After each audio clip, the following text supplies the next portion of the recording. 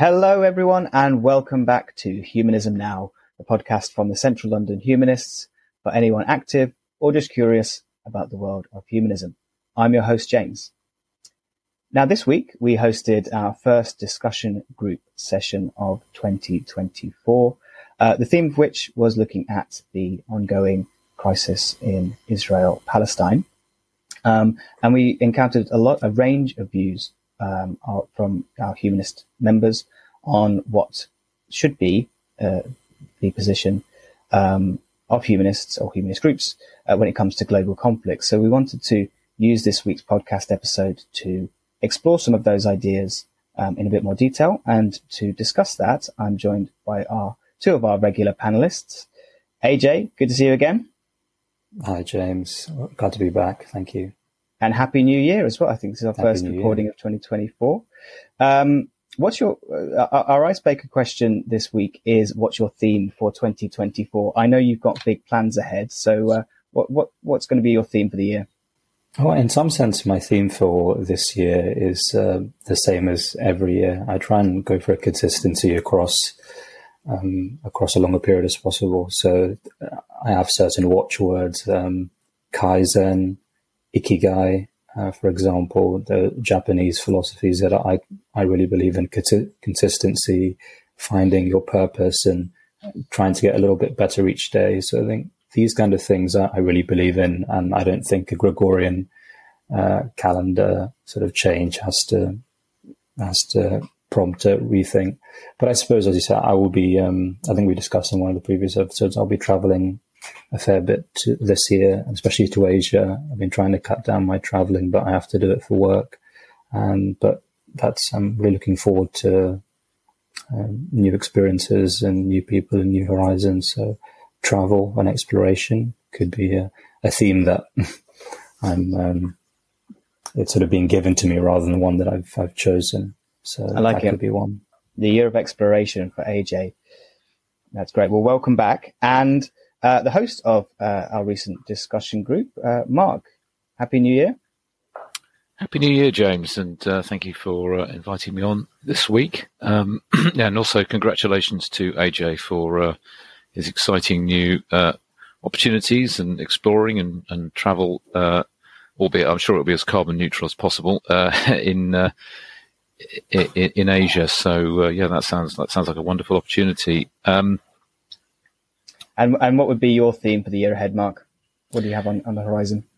Yeah, so as it happens, it has coincided with the change of year rather than being a sort of New Year's resolution. But I am I've been sort of going to be changing my activities a little bit this year if I can.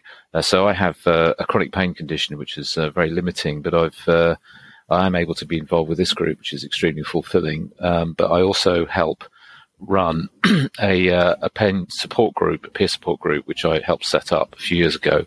And I've somewhat neglected it over the last year or so because I've been so busy with other things. So I'm hoping to be more involved with that and to reset it and try to sort of develop that, because I think it's a very important area. And it's also one that's peer support is within health is something which is very much to the fore, is seeing a lot of development. So I'm quite eager to be more involved with that. It's great. So a year of support and community. Exactly. So some good aims, some excellent themes there. Thank you very much, both. For me, it's going to be a year of engaging more authentically, I think. Fewer emails, more in-person conversations is going to be my main objective for this year. So it's great to be joined by both of you for another insightful in-person conversation. So I mentioned at the start, 2023 was another year marked by global conflict, unfortunately. And we hosted this discussion group yesterday, very well attended event, obviously a very pressing issue for not just our members, for everyone at this time. So I wondered, in light of recent global conflicts, how do humanist principles guide your understanding of these issues, and what insights, Mark, perhaps if we can come to you first, what insights did you gain from discussing war, conflict in it from a humanist perspective, from meeting and talking with other members? Yeah, I think probably the thing which came out insofar as a consensus evolved in this discussion, as I said, we made it a two-part discussion. The first part was really about whether or not humanists should speak out, both institutionally, really thinking there about Humanist International and HUK and other UK bodies on that issue of conflict, but also other politically contentious, immediate issues, and then looking very much at the conflict directly in Palestine, Israel, and I think so. So the consensus that really evolved in that discussion was that we should apply almost a sort of a quasi, I would say, this is my terminology, a quasi-judicial sort of humanist lens of being very objective and applying to both sides. So rather than sort of being overtly partisan, which I think a number of people were quite uncomfortable with,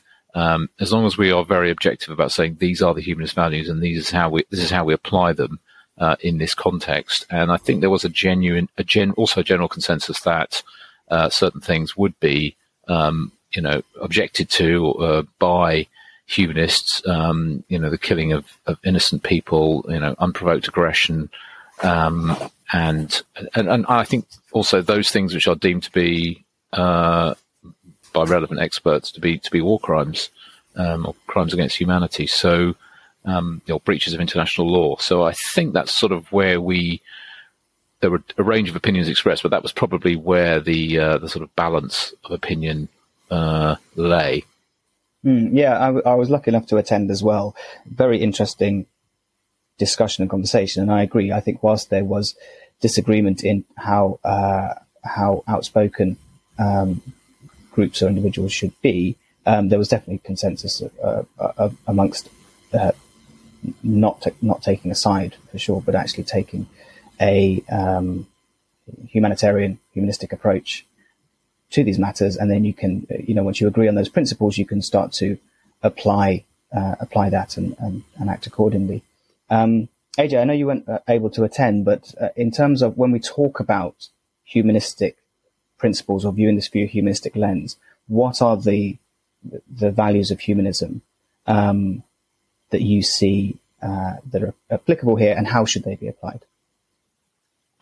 Yes, it was extremely pleasing to see that we, as Central London humanists, are being visible in talking about Israel-Palestine, and hopefully many more issues to follow as well, because I think, although there are certain issues of humanist priority, especially in the UK, and there are campaigning priorities that Humanists UK and the partner organisations like us have, I think it's important for us to be seen globally and to see how humanist principles can be put in action. And I think Mark explained some of them very well there.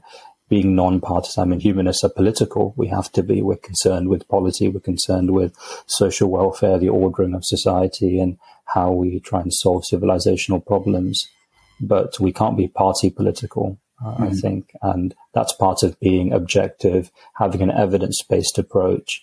When we talk about a scientific underpinning to humanism, I think it may sound a bit weird to apply that to, say, a political discussion, but I think there is something to be said there insofar as we should take a model-based approach and have models of understanding rather than hills that we want to die on necessarily.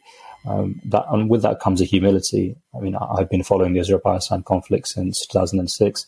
There's a lot that I don't understand about it. And I always, when I'm expressing a view, I always say, well, this is my current model, here's my concept, but I'm open to other inputs, either from democratic organizations, the UN General Assembly, other experts and authorities such as the International Court of Justice.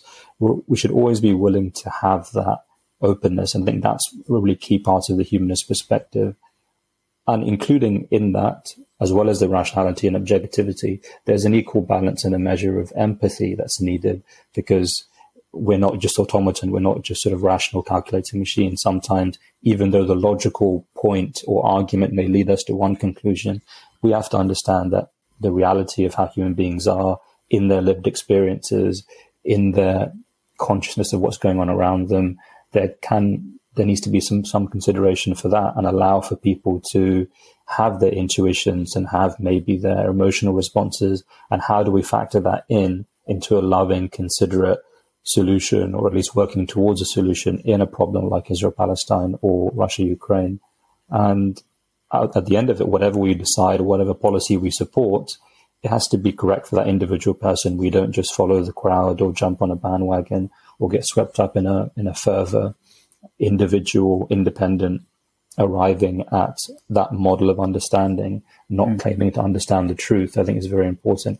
And at the end of the day, we have to judge by results. If it's not having the result that we want, then we should be willing to change and adopt. And that also feeds back into that humility and not finding hills to be prepared to die on.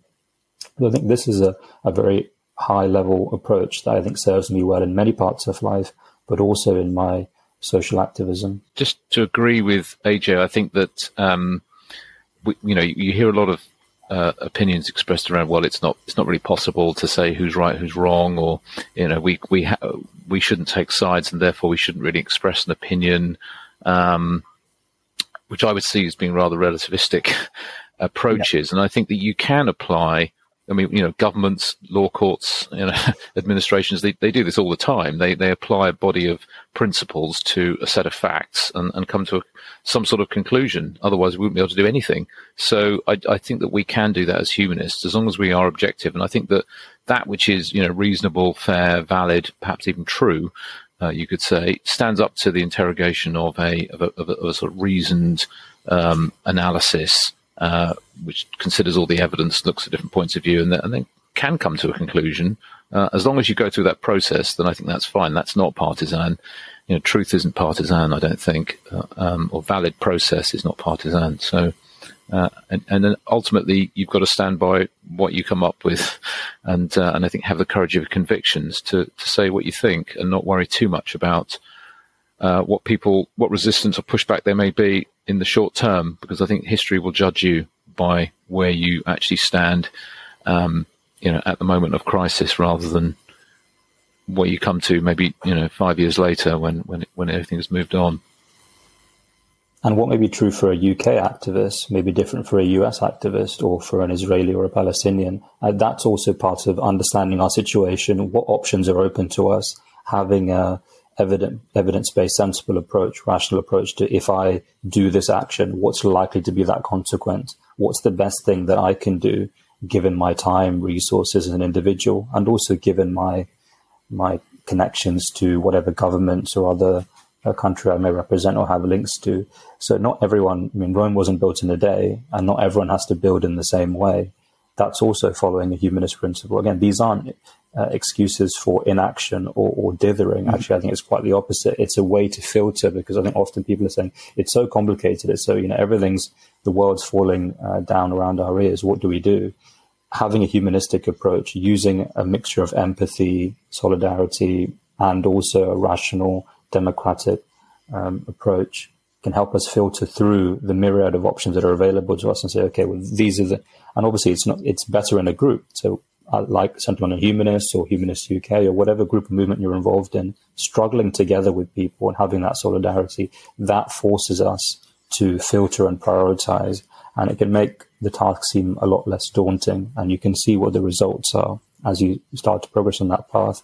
But that's I think the task of us as community activists, as organizers, to help people feel less alone, help them feel connected to a larger, whether it's signing a petition or going on a protest, or people have to express themselves in different ways, artistic protest, symbolic protest. But whatever they're doing, we can see how it fits into a larger movement. And humanism can certainly offer that, and it should be in the conversation. Yeah, I think that voice is very important, and I think that's what was the conclusion that I came away with. I must admit, I went in with a fairly open mind. It's a discussion I haven't really landed on, how I felt, what I felt the correct answer was in terms of how vocal humanists should be when it comes to global issues. But the overwhelming consensus was that the humanist voice is very important, because it does that, provides that space where people can feel safe and can share their views, and with those agreed principles of universal human rights, curiosity and compassion and evidence and reason, you can then start to construct some rational conversation around even very difficult, very, potentially personally traumatic topics. Because there was definitely a sense during that discussion group that, everybody had a charitable and well-meaning motivations, even if even if there were disagreements, and that's such a strong voice. And I think it was also a theme throughout of spreading, if not humanism, but secularism, I think, and the idea of tolerance around the world is a key factor in the spread of peace. I think one of the things that exactly what you say there is one of the issues that came up is that there was a couple of people sort of questioned, and I've heard this before, whether or not these conversations are of value, whether we should have because they can seem to some people a little bit self-indulgent, a bunch of humanists sitting around having a nice cozy chat whilst, terrible things happen in other countries, and we should be actually acting. But I think exactly what you say, that those discussions are valuable because they do provide us with that opportunity to reflect, discuss, and by engaging with each other, we develop and formulate our own views and evolve those views. And so I think if that's all we did, it probably wouldn't be enough. But I think that they are very valuable. And exactly as AJ says, it's an opportunity also to have some sense of solidarity and support when and connection when addressing what are actually really quite troubling, disturbing issues. Yeah, I think you can't say that this is too sensitive a topic, therefore we shouldn't talk about it, because that can only potentially makes it worse. And there was, in fact, a lot of talk of actually what action can we take to help people. Again, helping the human lives affected in the region. I think that leads on to the next topic, I guess, which was again broadly a bit of a theme of the discussion, which is really looking at the limits potentially of anti-interventionism. I guess generally, humanists emphasize human dignity, autonomy, and welfare. But what do you see as the limits of an anti-interventionist approach, particularly when it comes to international conflicts outside of us here in the UK? AJ, do you have any thoughts on that? It depends what we mean by anti-interventionist. Maybe the common understanding would be, okay, well, we have to send weapons or militarily be involved, or some other kind of more macho form of intervention. If it's that, well, I guess that also falls into the category under the rubric of, let's consider the evidence base of it. Has it worked in the past? Is it likely to work now? Consult military experts, consult experienced diplomats, and see what they're saying, and not let our confirmation bias lead us. But unfortunately, I think interventions, we often think quite narrow with them. I think that the logic here is usually expressed something like, well, we can't do nothing. We have to do something, and therefore we have to send aid, or we can't. Well, it's imperfect. Okay, we have to send military aid, but the world's full of villains everywhere. So if we didn't if we chose not to deal with or send weapons to or send aid to people who have a perfect human rights record, then we wouldn't be able to work with anyone.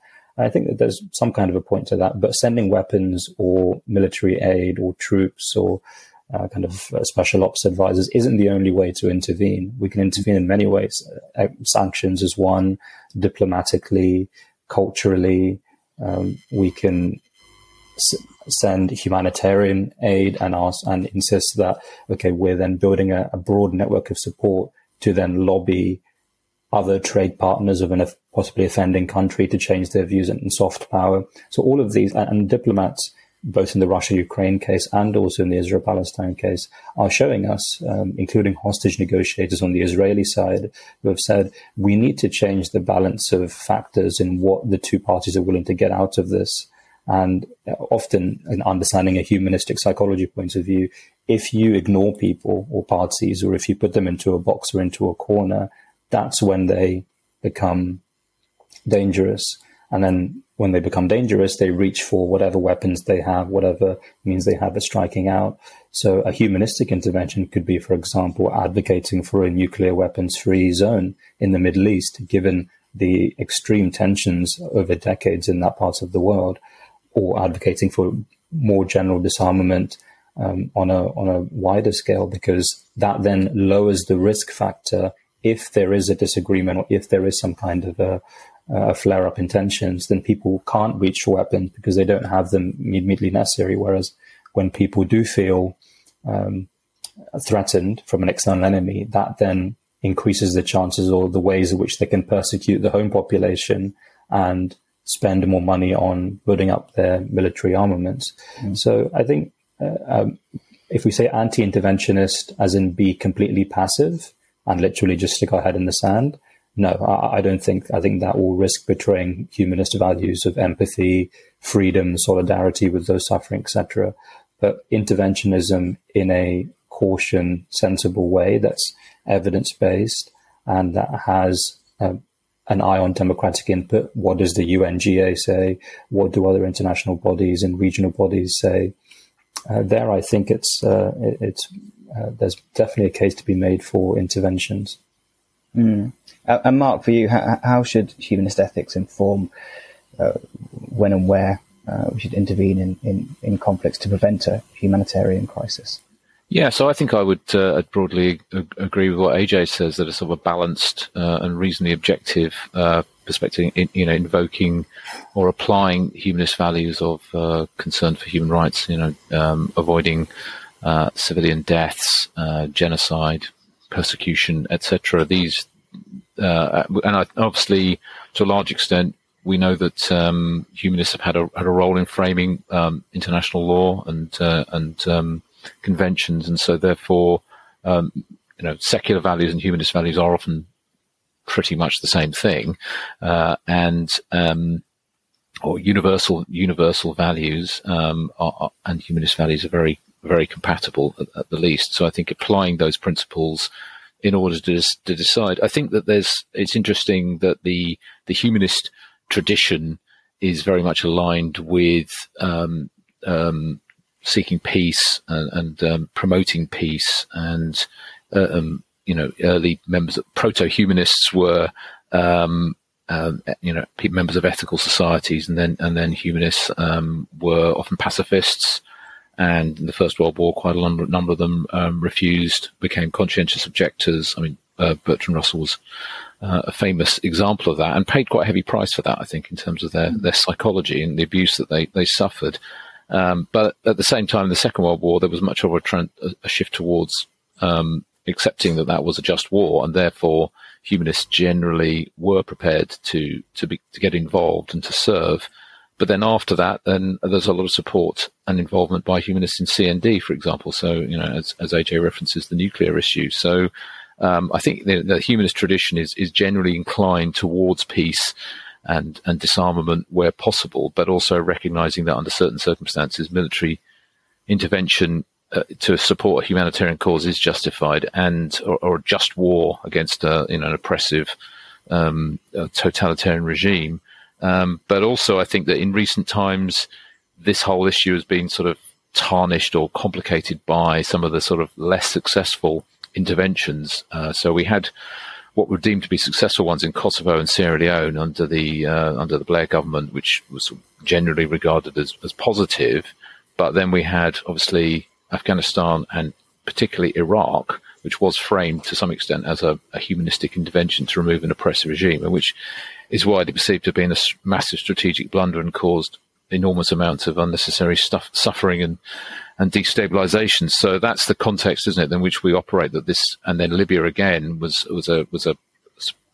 postulated as a humanitarian intervention, and it seems to have had some disastrous consequences for regional instability, etc. So, yeah, that's complicated it a lot. But I think the humanistic principles, if we can sort of extract those, still essentially apply along the lines AJ expressed them. In the 90s, we had this mantra of the new military humanism, which was really bolstering the Clinton, Blair doctrines of, okay, well, now, especially after the Cold War, the Soviet Union has fallen, the right side won, and that fed into a lot of self-justification and self-righteousness about how and where we intervene. And just by the very fact that we're doing it, we're the enlightened West, the US and the UK and NATO, and therefore what we do must go. So that military humanism, we should sort of maybe throw up a flag and say that's quite unrelated to what we would say as humanism. It's, again, understanding human psychology and going back to seeing us in that, what our psychological tendencies are, as we've said before, in so many aspects of our lives. That informs my point of view as a humanist. Humans tend to look for justifications for their actions before and after, whatever their actions are. So just war, as Mark mentioned, in arguably every war ever fought was a just war, because that's what the people who initiated them said they were, because they wanted to look in the mirror and believe, and this includes some of the worst people who ever lived, but that doesn't mean that it's a just war. Now, there's obviously a spectrum of, again, depending on how the results and the evidence base shows the consequences of that were. But certainly, I think bombing, for example, in the Libya case that Mark mentioned, those can't by any means that I'm aware of be seen as a humanistic intervention. And so that's one thing, that our tendency to self-justify, that we have to be really cautious of, and especially when it's we're doing it, because the hardest thing to do is look in the mirror.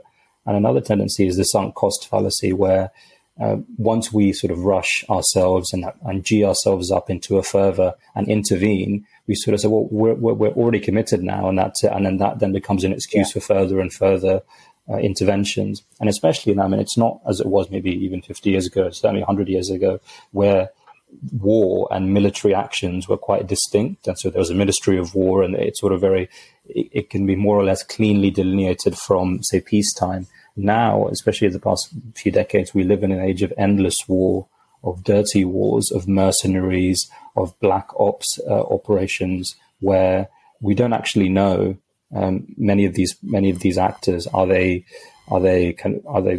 intelligence? When Russia invaded Ukraine, of course, Putin called it a special military operation rather than a war or an invasion. I mean, semantics we can be bandied around again as part of self-justification of our actions. So I think because we're getting into this, we're in this era of dirty wars, and the line between peacetime and wartime is blurring. We have to be extra careful about even, I think, dipping a toe into intervening into another country's sovereign affairs in that kind of a very aggressive way, and using violence. And violence can be economic, violence can be military, even sort of sending military advisors can be seen in the wrong way.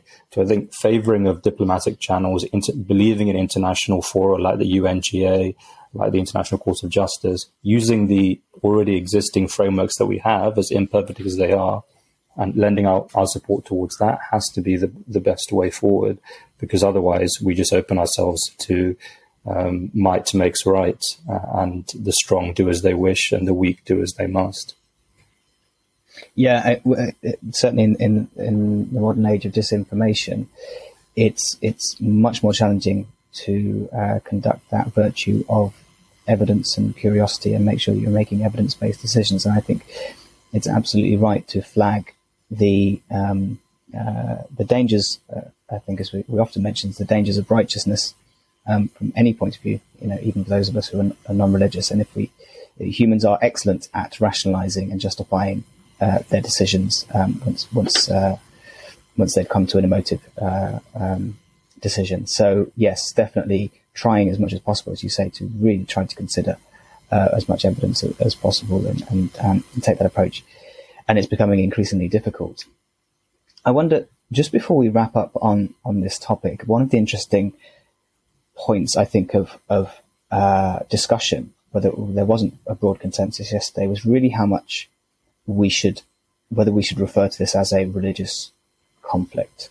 There were certainly some strong opinions that it's unhelpful to talk of this Israel-Palestine, you mean? As Israel-Palestine as a religious war, and others who felt that it's unavoidable, and obviously you remove the religious element from the region, and you have much more of an opportunity to de-escalate the situation.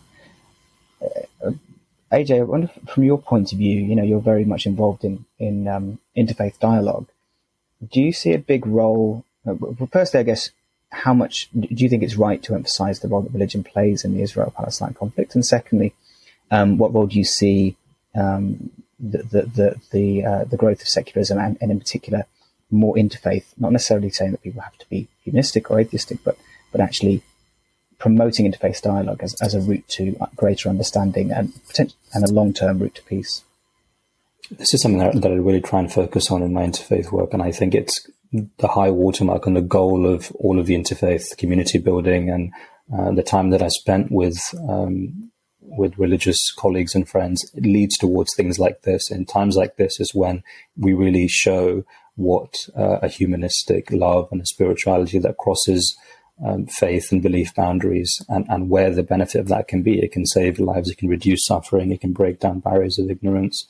So having said that, I wouldn't necessarily say that Israel-Palestine is a religious war. That's not my model of understanding, but religious arguments are deployed to exacerbate it. And again, as we said, just war theory, and we've seen the Israeli government use biblical Amalekite references when it comes to how they view the Palestinians. So especially it's overcompensation, isn't it? It's projection. So that's just another very understandable and relatable human trait. When we're unsure of our ground legally, and we can see that the anger within us or the response that we sort of seem to be carried away with doing is inflicting so much harm upon others, we need to reach for very, very powerful millennia-old arguments to fortify ourselves against the evil that we're committing. And I say we as in humans. Mm-hmm. So I can see that trend certainly on both sides, both on the Israeli side and the Palestinian side, where then you get a war of words and one-upmanship saying, well, we will fight to the last, our God is better than your God, or they're fortifying themselves to do, because humans, I think, most humans naturally are very averse to violence. So when people have to feel they are backed into a corner, like a tiger being backed into a corner, it needs to G itself up to then try and strike out at its perceived attacker. So the crime is putting people in that situation. I think it's not surprising that people will reach for this religious argument, but it's putting people in that situation. And I think one way of de-escalating tensions I've found, as you know, I help facilitate a weekly Quran class, and the past 2 weeks, which is why I couldn't attend the Israel-Palestine discussion group that the Humanists hosted yesterday, focused on Israel-Palestine. And sure, there are some avenues there where you can say, well, let's take people out of the political, very tense situation and atmosphere and look at how actually Islam and Judaism have so much in common. They're both Abrahamic, and there's a history there and a theology, and I'm quite interested in that. Many humanists may not be, but it's to do with human beliefs and human welfare and human well-being, and a lot of people place a lot of stock in that. So I'm interested in it from a human welfare point of view and how we can build bridges and through dialogue trying to build a better society. So from that perspective, I'm interested in it. And I think there is a beauty to be found in how people can find solace in these in theological and divine doctrines. So there is some way to unlock tensions using that, but it's not the only way. There also has to be political solutions. It can't just be, let's have a Bible study, let's have a Torah study or a Quran study. We also have to address real on-the-ground realities such as water, fences, walls, borders, and land. Ultimately, there has to be a practical solution that's offered in the real world, not just a change of theological perspective and, kumbaya and increasing love.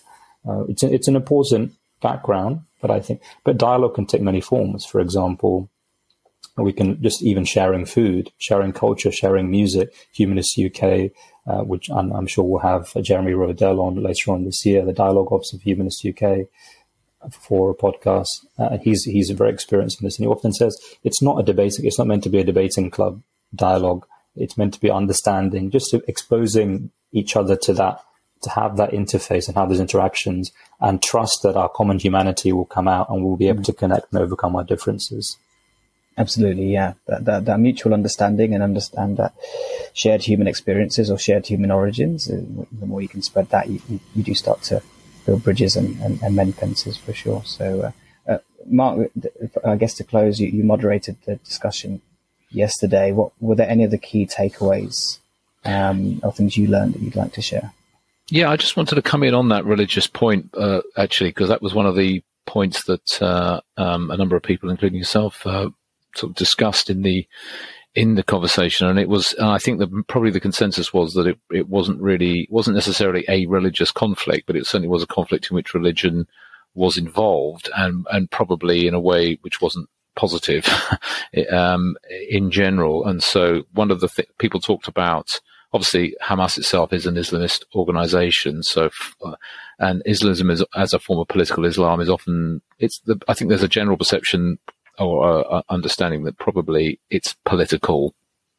And as somebody said in the conversation, it's about, using religion as a galvanizing, activating force for political ends to a large extent. But then, but at the same time, it does, promote quite an extreme version of that religion as a way of governing society, I think. So that aspect came in. And then also we had quite an interesting contribution from a member there who's involved with Humanistic Judaism, explained a little bit about the operation of religious political parties within Israel. With their PR system, they often have quite a lot of leverage within the system. And so there was a talk about the Shas, I think they're called, which is this group which is highly religiously conservative, which is primarily consists of Israeli Jews of Arab Jewish extraction, who are often economically disadvantaged and tend to have lower levels of education and in general, and tend to adopt a more religiously conservative perspective. So obviously that's feeding in as well. And then the other interesting point that was made by one of our committee members attending was around the role of evangelicals in America and their particular religious agenda, which isn't really in the interests of either group, arguably, as it has a rather apocalyptic attitude to those currently living in the Middle East. And so, yeah, it did show that religion is actually quite an important factor in this, even if it's not a religious war per se. And it's arguable that, there never has been a religious war, pure religious war. There are always other factors, and religion gets mixed up with, strategic and ethnic and nationalistic, factors as well. So yeah, that was a very interesting, take. And, but I think probably the main takeaway was just how, well mannered and respectful the conversation was. And I genuinely thought it could be quite a difficult, bumpy ride, but actually, as with pretty much every other discussion we've had, people were just behaved with incredible, consideration and respect for each other. And, it was a really, orderly and good-natured, discussion, even though there were some quite sharp differences of opinion. So that was very heartening. It was indeed. And thank you both for an orderly and good-natured discussion on this, as you say, challenging and live topic. I'm sure it's something we'll be revisiting in the future. But thanks both for your time. And we'll be back with Mark and AJ after this week's interview.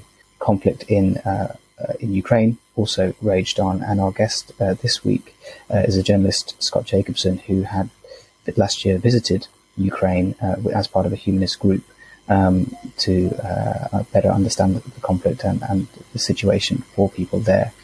So I'm delighted to introduce this week's guest interview with Scott Jacobsen. Scott Douglas Jacobsen is the founder of Insight Publishing and the editor-in-chief of Insight, an independent interview-based journal.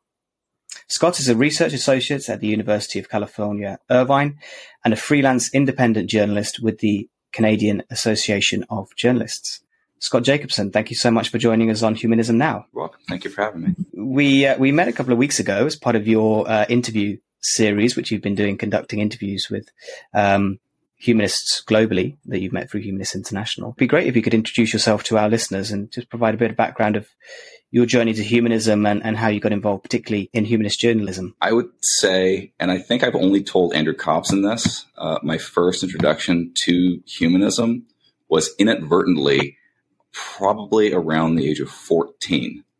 It wasn't a book on humanism. It wasn't a humanist. It wasn't a humanist organization. It wasn't the humanist movement. It was simply the values of humanism in a comedic way, and I have to thank the Brits for that. I was in the Walnut Grove Community Library, tiny library attached to a pool, community pool. I walked in there. I forget for what reason. I might have been skipping class probably. And I ended up going to a section for, I think there was DVDs at that time. I remember pulling out one, and it had this very strange looking group of men. And it turns out it was Monty Python live at the Hollywood Bowl. And as it turns out, as Andrew confirmed for me, several of them are humanists.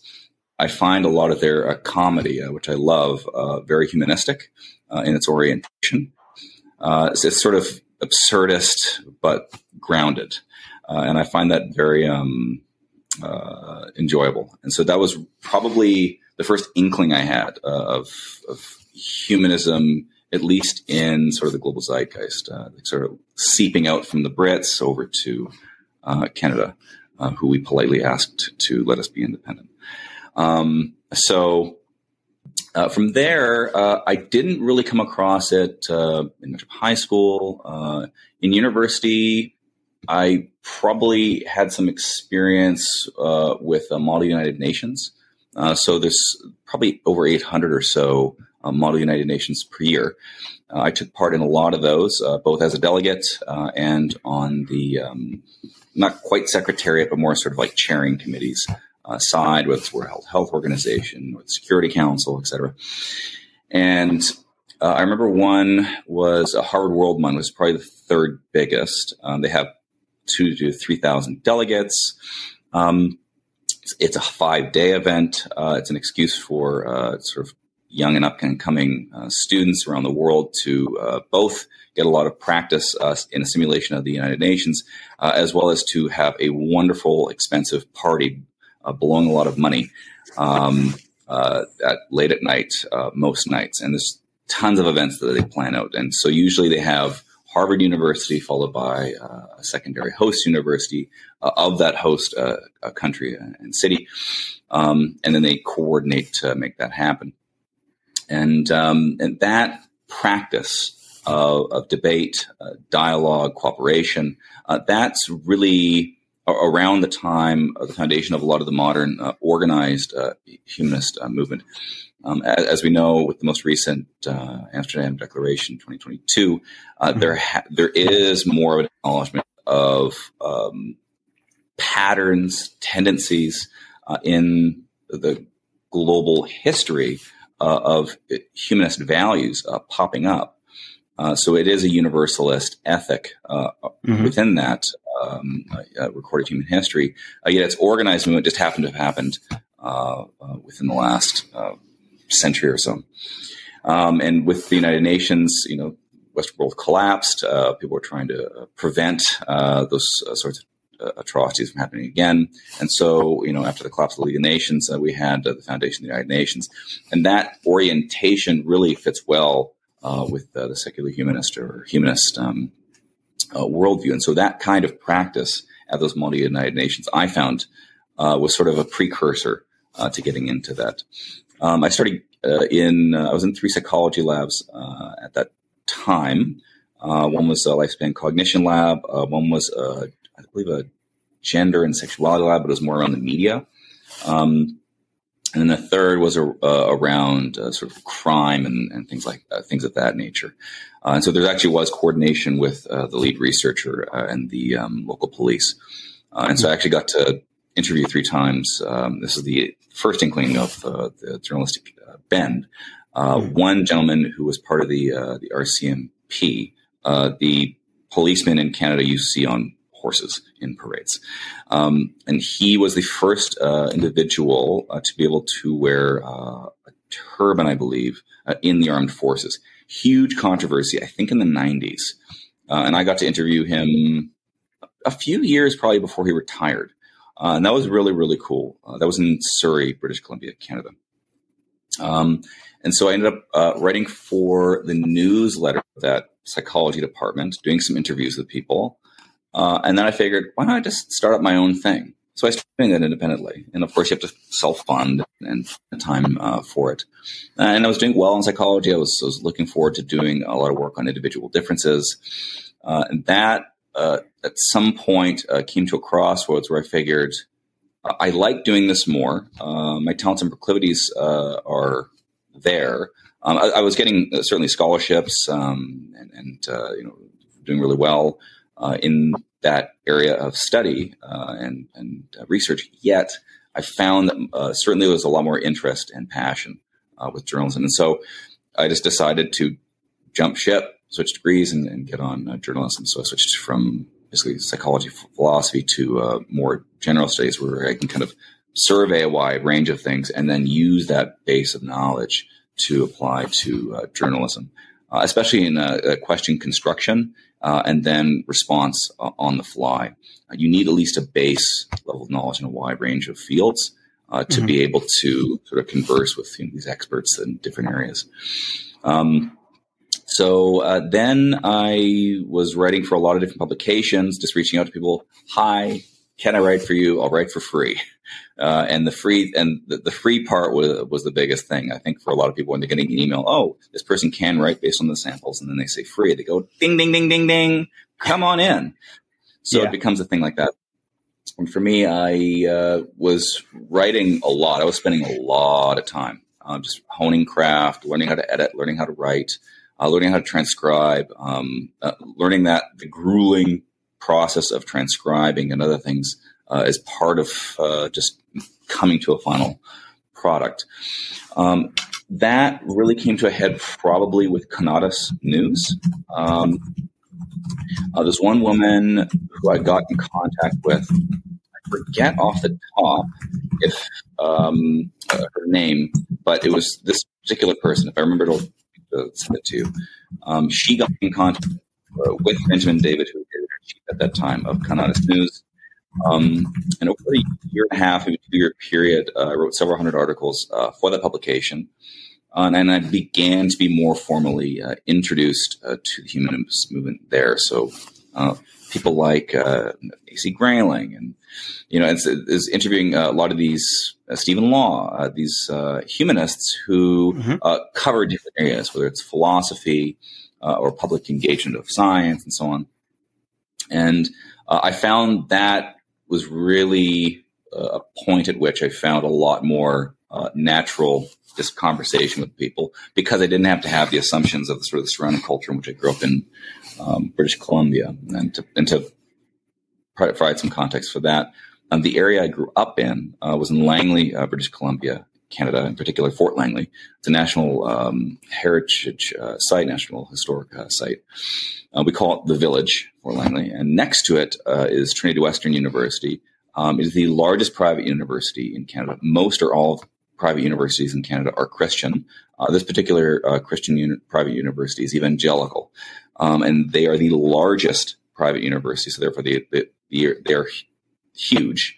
They are evangelical Christian oriented, not particularly of the American brand, but leaning that way. They are political. They are social in terms of wanting to impact culture. And there have been some studies, not a lot, looking at how as Canada or Canadian society became more secular, not only with the decline of religion, but changes in things like the removal of the blasphemy law and so on. This particular university and its culture became more conservative. So it wasn't that they were reactionary. It's that the emphasis was of conservatism, or the orientation of conservatism, religious conservatism, was in reaction to the liberalization of the culture. Right. Okay. Funnily enough, yeah. So that provides some background. So with Conatus News, that was really, then I started writing, and I connected with one woman, Anya Overman, who was involved with. She's going to be on the show very soon, actually. There you go. So thank you, Anya. So she was the first entry into doing some writing for, I think Humanist Voices was up and running at that time. It was somehow, she was the entry point to Young Humanists International. Then things started picking up with Humanist Canada, Centre for Inquiry Canada, and Humanists International. And then the story sort of developed from there. You mentioned you've interviewed many experts, many of people who are quite well known in the humanist space and newcomers like myself. What have you learnt, and how has conducting these interviews shaped your views on humanism or your worldview in general through having so many conversations with experts in the field? The biggest trend internationally is everyone agrees on the same values. That's why everyone seems to be more or less okay with Amsterdam declarations, things of this nature, or the shorthand version of humanism. The difference per region, even per country within a region, is emphasis on what values. That's where the rub is for most people. So in certain areas, freedom of expression is more important. To others, democratic values and fighting for those are more important, because it's what's more critically important for building the humanist movement in their country at that time. So it's almost like they found humanism as a salve for particular issues in their country. So when freedom of speech or freedom of expression seems as if it's under attack within a country, you'll see those types of humanists pop up and be arguing for that. And it's like that on a wide range of issues. And that's really the only time when I see humanists argue with each other, if they do actually argue with each other. I don't mean, and like, for instance, in Copenhagen, there was a very respectful debate over the potential to introduce a resolution as a new policy, re-emphasizing the Russian Federation invasion of Ukraine, when there was already one in 2022. It was a very respectful debate among people who disagree with one another. So that's not all I'm talking about. I'm talking about real arguments. And it's really just over emphasis of the values. So the values are the same. It's the rank ordering that people put on them. And so that's a qualitative difference that I've noticed internationally. That's the biggest lesson that I think is important interpersonally or organizationally when you're approaching from one organization to another, or as a person to another person or an organization who's a humanist. So to try to find out what value are they emphasizing the most, then you have the common ground. And then that's your way to really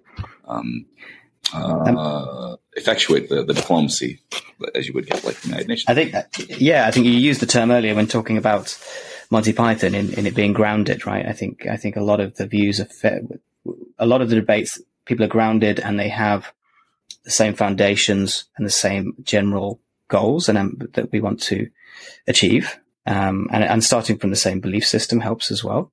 But I agree, it's the weighting that you put on those different issues and I guess the routes that you get. What's the most important issue to address first in order to achieve our sort of mutual goals that we all share. And on the Russia-Ukraine point, I know you spent some time last year reporting in Ukraine. How was that experience? And what is the I guess the humanist movement that you found in the region when you were visiting there? It's a mixed question.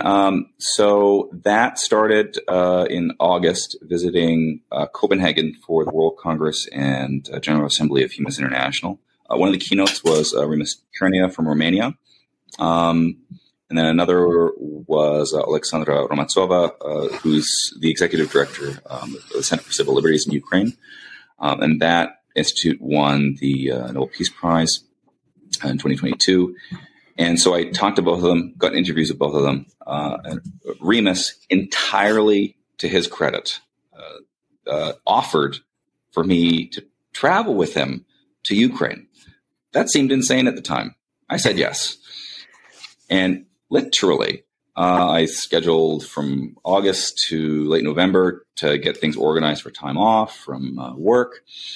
And we went there eventually on November 22nd and I got back on December 6th. So given all the travel time, we were probably there for about 11 and a half, 12 days. And the rest was straight travel because you can't fly straight in, obviously. So I'd fly into Chisinau, Moldova, and then bus into Odessa, and then we'd go and travel from there. And Remus, he planned the whole trip. He organized everything. So again, entirely the credit goes 100% to him for that trip. The humanist movement that I found there was going there with a Romanian, a former parliamentarian Romanian humanist. So it was more the resilience of people that was probably the most humanistic element that I found there, because we would go to a city for a day or two, then we would see areas that were bombed. And we are talking even areas that have no military targets around. We are talking residential buildings, administrative buildings, UNESCO heritage sites, cathedrals, schools. These are campaigns of terrorizing a public, and the air raid alarms will go off every night, no matter the city, somewhere between 2, 3, 4, 5 a.m., 1 a.m. And so I think it's a very sleep deprived for population for many of these cities, and it's really being aware of what is happening in the moment. It's not holding a rosary and praying for God to help you. It's really finding out, okay, we're in this city. What has happened recently? Well, they're targeting critical infrastructure. They bombed the water system. Okay, don't drink the water. It's poison. Don't shower too long. You'll get a rash. Right. So it's really finding the practical elements of daily life. And then, okay, what was the purpose of why we came here? We came here to report. Let's go to the next bomb site. And so he would be on his TikTok at the site, talking to people, reporting. And then I would be sort of taking pictures. And then those pictures I would collect for myself for articles I would write later, which are incoming. And he would have those videos that he would use for some of the online stuff. So the elements of humanism that I found in Ukraine were mainly us traveling there and then seeing the resilience of people and things of that nature. I remember in one city, it was like 2 in the morning, air raid alarm goes off. I got into the habit of half asleep, getting up and going to the bathtub like it was going to help, like an earthquake drill or something. And I remember maybe 2 kilometers away, just across the river, maybe 3, boom, boom. Okay. And this way, air raid goes off. Okay. We're on the way to the bus station to go to the next city. Our bus trip is at 9:50 a.m. We're walking or dragging our luggage along with us, rolling it along. About 9:30, air raid alarm goes off. We're pretty much at the bus station. We're just looking for our particular bus. And all we hear again is boom, boom, even closer. And the civilians everywhere, we're just kind of looking at each other. Okay. And then so people are quite used to this campaign of terror against the public. And the further east you go, the more soldiers you see naturally, because this huge front line that is there. So I think that answers the question on the humanist element there. Yeah, it sounds like that's there's that community spirit, which is keeping everyone getting through in this, as you say, this terror regime. How did that experience change or shape your view on whether humanist groups should be more outspoken or involved, or what the humanist perspective is on international conflicts? I think a lot of the rules of international law and international humanitarian law and rules of engagement internationally apply within a humanist frame. So I think going back to the United Nations, they have stipulations in various rights documents about the right to self-defense. Right. So if your country is being invaded, I believe you have the right to self-defense, armed self-defense. And some of those, if someone is of a particular nationality, and if that particular nationality is tied to a government which is making stipulations to justify unprovoked aggression or even provoked unjust aggression against another nation, humanists may have to speak out against their country.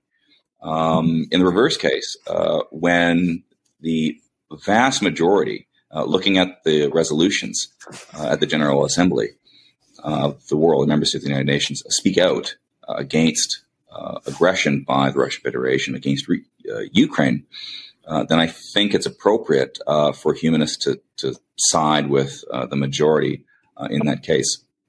And In this particular case, I think Humanistic International put up that 2022 policy or approved the resolution of the HUMA policy on the Russian Federation aggression against Ukraine. And they spoke quite openly about the Russian invasion, the need to withdraw all troops, and so on. And I think more or less the countries that are against that you're mostly going to find humanists in them. So I think we have three possible paths internationally to take on that. One, we simply do one-offs, as has already been done through that policy in 2022 on Humanistic International. I haven't looked at other policies that might be relevant to wars and aggression like that. Yet just focusing on that Russian Federation aggression against Ukraine, that it could be a one-off and then we leave it at that. It could be a one-off and then we update it as new rights abuses and resolutions come out from the UN speaking out against that. A third one would be we provide a perennial statement that becomes a policy for Humanistic International that we can then reference every time we have a war considered, through a democratic process of debate by the international humanist community as unjust. Then they can sort of reference that, and individual condemnations could come forward as well. Yet they could at least have that foundation of a blanket condemnation. A little closer to home, you mentioned growing up near possibly the most religious school in Canada by your description. The most religious post-secondary school, I would argue. Sure. So how would you describe the state of secularism in Canada today? Are you seeing threats to secularization the same way that we are, seeing them rise around the world? Canada's a bit weird. It depends on the humanist. It depends on the issue. On some issues, you'll get a very different answer from the Quebecois humanists than from the Anglophone humanists. I saw this when I was on the board of Humanist Canada. This was a constant argument that I saw. But it was also generational because those were an older cohort. And for their generation in Canada, that was the era of Pierre Trudeau and putting in the Charter of Rights and Freedom in Canada and making the federal documentation Anglophone and Francophone, bilingual. So for them, it's a much more sensitive issue. For younger humanists, it's not as important of an issue. Within British Columbia, the British Columbia Humanist Association, they tend to be very active. They tend to punch quite above their weight. So we're speaking of Ian Bushfield or Dr. Teal Phelps-Bondaroff. So Ian obviously is the executive director of that organization, and Teal is really on the research end of things. Ian, he's known for being very good at organizing. He had this little bit of controversial period, but I haven't heard much about that since. And then with Teal, he's very robust, especially with documenting municipal prayers was one big move. And they found that there was a lot. And it was like the End Blasphemy Laws campaign of Humanistic International, where it actually has been quite effective in ending blasphemy laws. You can argue that it was just like it was on the books or whatever. But in Canada, we had one. It was only used once. Do you know? Mm-hmm. Do you know what it was used for, or attempted to be used for? Do you know what? I'd have no idea. I'd be guessing. So educate us. Decades ago, when The Life of Brian came out, people tried to use it. Of course. We're back to Monty Python. It all goes back to them. And again, it pointing out the absurdity of these laws. Yeah, it's if someone wants to abide by that law, and if they are that religion, go for it. Why does the rest of a society of from religions of a different denomination or no religion have to abide by a religious law? For others who have no religion, it's an imaginary law. It's an imaginary crime. Yet it has real effects. Think of Mubarak Bala. Think of Ayaz Nizami in Pakistan. Yeah. He's been in jail since I was writing for Kanandis News. He's one of those cases people don't speak much about. It's a pen name, or Abdul Wahid. He's actually on the listing for the United States Commission on International Religious Freedom. And he's still in jail. I think it was in 2021 in January, maybe January 6th, 7th, or 8th. He got the death penalty. 3 other men got the death penalty. These were the first class of cyber terrorism, because it was an application of blasphemy under terrorism laws in that case.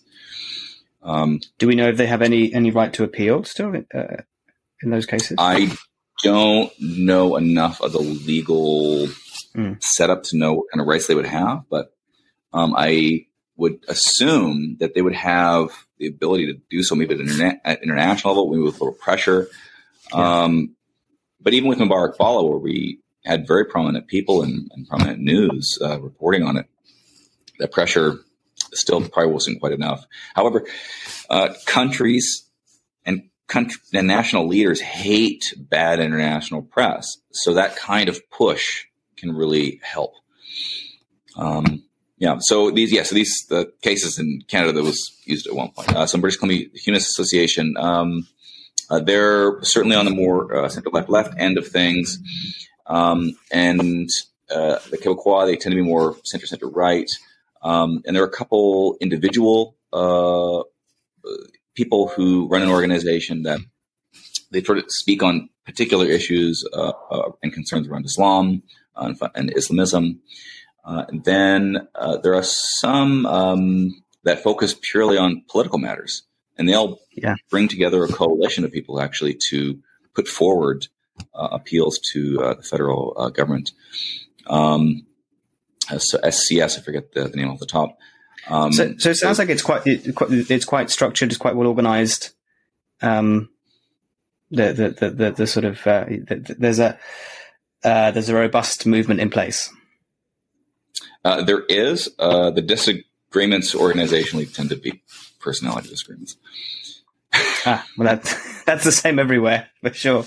I just have a couple of quick fire questions before we go. Firstly, I'm sure our listeners will want to read everything and hear more from you. Where's the best place to find you or follow you? I would argue I'm publishing more in the Good Men Project right now. So I'd look there and listen to me. I barely do audio interviews. Isn't that terrible? I should do more. I told Leo Igwe, I said, I'm following your lead. And so I started doing more interviews. We have a wonderful podcast named Humanism Now. We heard there.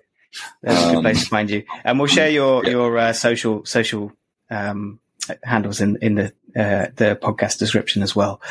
And finally, our usual question just before we go. What's something that you've changed your mind on recently? Two things. One, sort of practical. I'm transitioning out of working in the equestrian industry. So I live in the horse capital of British Columbia. I decided to do a journalistic project working and writing on that industry because it's very interesting to live here. And it was a very steep learning curve. It's still a very steep learning curve. So I changed my mind on thinking I could get super far in this field. It's definitely not an area of expertise for me in terms of just the how to work with a horse. Yet I can do sort of basic to intermediate tasks. I can be comfortable around a horse, and I'm proud that I made it that far. Intellectually, that international change isn't going to be happening as fast as I would like it to, and there will be significant setbacks, especially through human rights abuse in a lot of areas where it's life or death. It's not about other important issues, but less immediate, like respect for an individual's sense of personal identity and autonomy.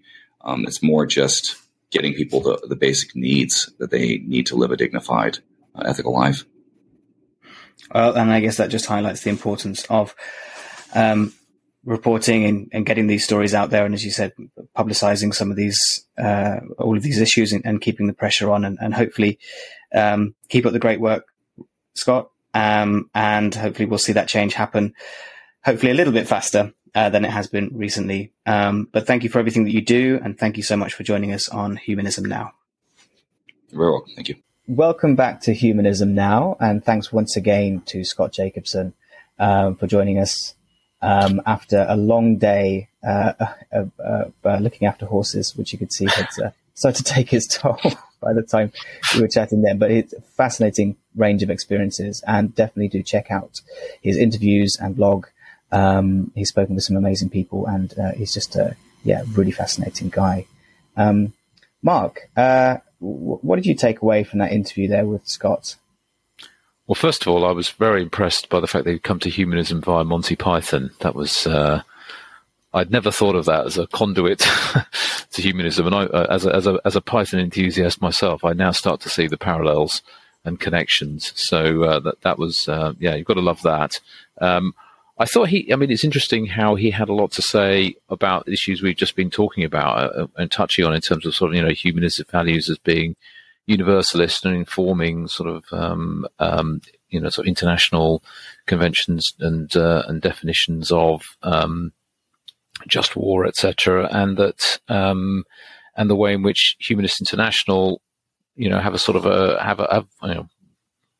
I suppose what AJ is referring to is like a model or a template of what constitutes, or they should do anyway, what constitutes just war, what constitutes grounds for intervention or condemnation of state actions in terms of international conflict. So that was, I assume that's a happy chance, but it was a very, very interesting and relevant to what we were discussing before. And I thought, broadly speaking, what he was saying was pretty much consistent with what we've also been discussing. So, I like the fact that he talks about publicity, negative publicity having a strong impact, because, as humanists, we sometimes feel quite powerless, but maybe we underestimate the extent to which just speaking out can embarrass and make regimes very uncomfortable when they engage in bad actions and persecute innocent people. And finally, just the situation regarding humanism and religion in Canada and what he discussed around the evangelical university was not entirely surprising, but a very interesting insight into the situation there and the way in which it varies across different provinces within Canada as well. That was really interesting. Yeah, he really emphasized the power that the human voice can still have. That individuals can speak up and use their voice and be a force for good. So I agree that it can seem, with so many huge challenges in the world, the climate crisis and the conflicts, you can feel hopeless and powerless sometimes, but he certainly gave me a sense of hope. And AJ, I know you know Scott. I think you've also been featured in the interview series. So what did you take away from that? Yeah, Scott I met for the first time in Copenhagen last year, as he mentioned, for the World Humanist Congress and General Assembly. I found him to be such an immediately likable person and really, really driven as well. So he's just one of many humanists, along with Leo Igwe, Andrew Jacobsen, just many others, too many numerous to name, that just put in the hard yards and just do the basic, sometimes hidden behind the scenes work very, very well. And we connected on Monty Python as well as many other things. I mean, we had a previous podcast episode last year looking at comedy from a humanistic perspective, and Python really featured in that. I mean, I try not to have heroes myself, but Michael Palin certainly is someone that I've always looked up to, and just his approach. I think comedians can often, we mentioned this a bit in that podcast, comedians can often give us an insight into other aspects of our society and social discourse, even politics and philosophy, even though they're not politicians or philosophers themselves. Just the attitude and the way their brain can work, I think, is really nice. And Scott definitely has that he kind of brings that to his journalism. Maybe you could say, he's doing for humanistic journalism what Python did for comedy in some sense. And the importance of journalism really came out to me listening to him there. And whenever I read his work, he's so passionate about, as many journalists are, but I think we need more humanistic journalists like him who are flying the flag for humanism. He's relentless. Again, he traveled all the way to Ukraine, put himself at some personal risk there to go and meet Remus, another colleague and friend of ours who also came to Copenhagen. Really, really brave journalist in his own right. And please do follow him on TikTok. Romanian journalist who's really trying to document what's going on in Ukraine. Because ultimately, we know, I think it's true, democracy dies in darkness. And we're seeing that with the Israel-Palestine conflict, or at least a good portion of it, when journalists are not allowed in, when on-the-ground reporting is restricted, then it's difficult for especially humanists who want to try and make an informed decision and having informed, rational, evidence-based ways forward. It's difficult for us to understand. I mean, luckily, because of modern technology, the actual victims are broadcasting their own suffering, which is horrific in some sense. But I think journalistic inputs are also needed there, and it's quite useful for Western journalists to be able to come, or journalists from all over the world, because then they can connect with their own populaces in a way that they know the message will ring true at home. So Scott's embodying a lot of what I think we need in journalism, humanistic journalism. And another thing that he embodies is the internationalist aspect of it. You can see if you look at his series of interviews, it's everyone and anyone from all corners of the globe, and prioritizing those global connections and stories, showing that humanism isn't just a Western, US, UK, French, or European, or Anglosphere project, but it has roots in so many cultures natively, and they can express humanism and teach us a lot about it, and we can share with them, and it's a bi-directional process. It's not just a project of the global north. Is something that I really admire about Scott's work. And in that vein as well, and with Copenhagen in mind, I should give a tip of the hat to a lovely lady that I met there and had dinner with, Marta Spurkland, who listeners may want to look up. She's a Norwegian journalist, and she's an editor of the magazine of the Norwegian Humanist Association.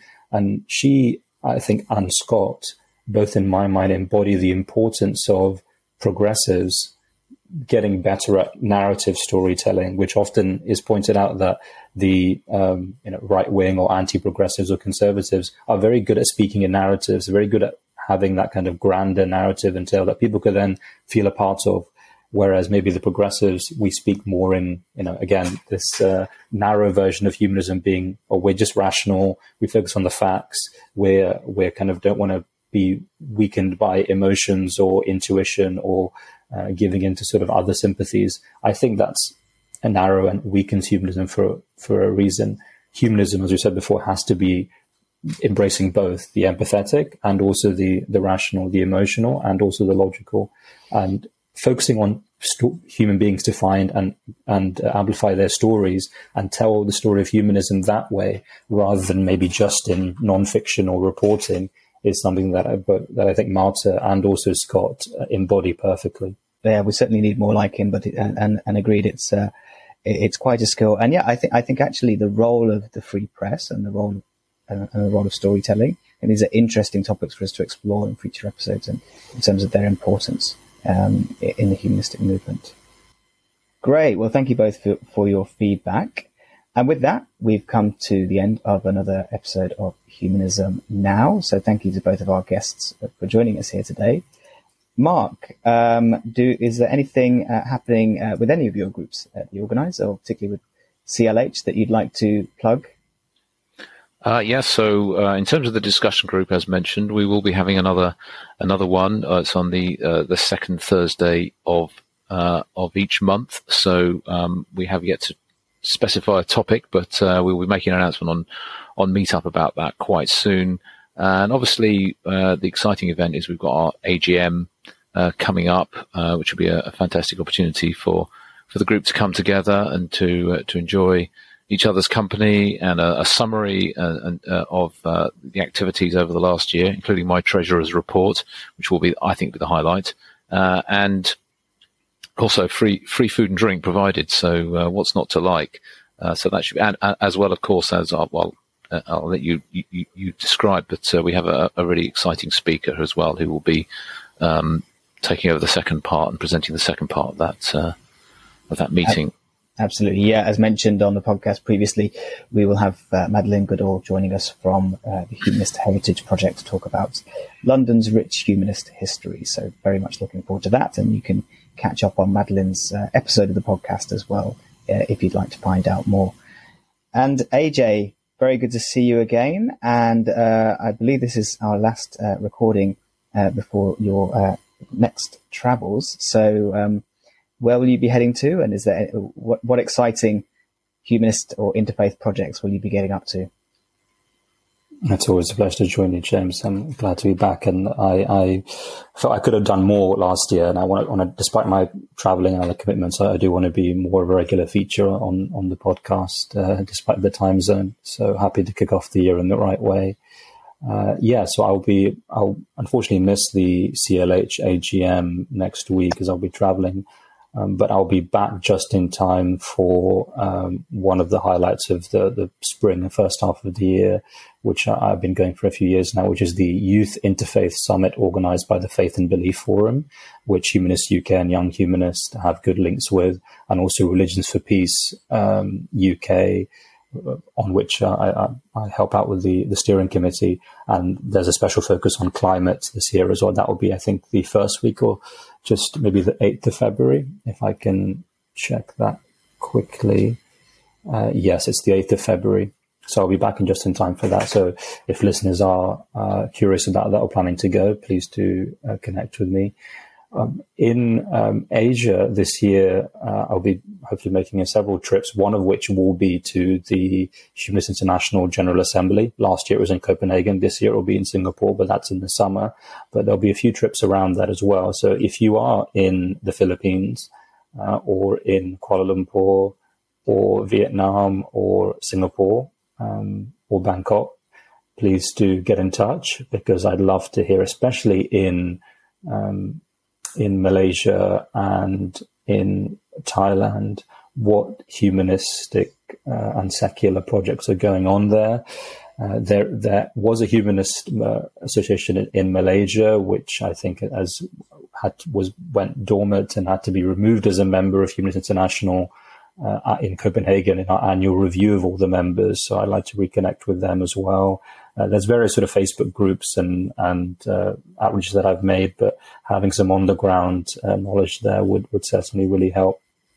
But as part of being a director in Humanist International, the scope and the brief is really global, and especially in Asia, we see a massive black hole. I won't be traveling in Central Asia, unfortunately. I hope to do so in the future, but if I have the opportunity, but especially in Central Asia, where we have a dominance of religious republics and theocracies, there is a stranglehold and a suffocation on, as the Freedom of Thought report released by Humanist International said towards the end of last year, on even just the counting of secular, rationalist, non-religious people, let alone trying to provide for their human rights and trying to provide for their civic needs. They almost are a non-factor.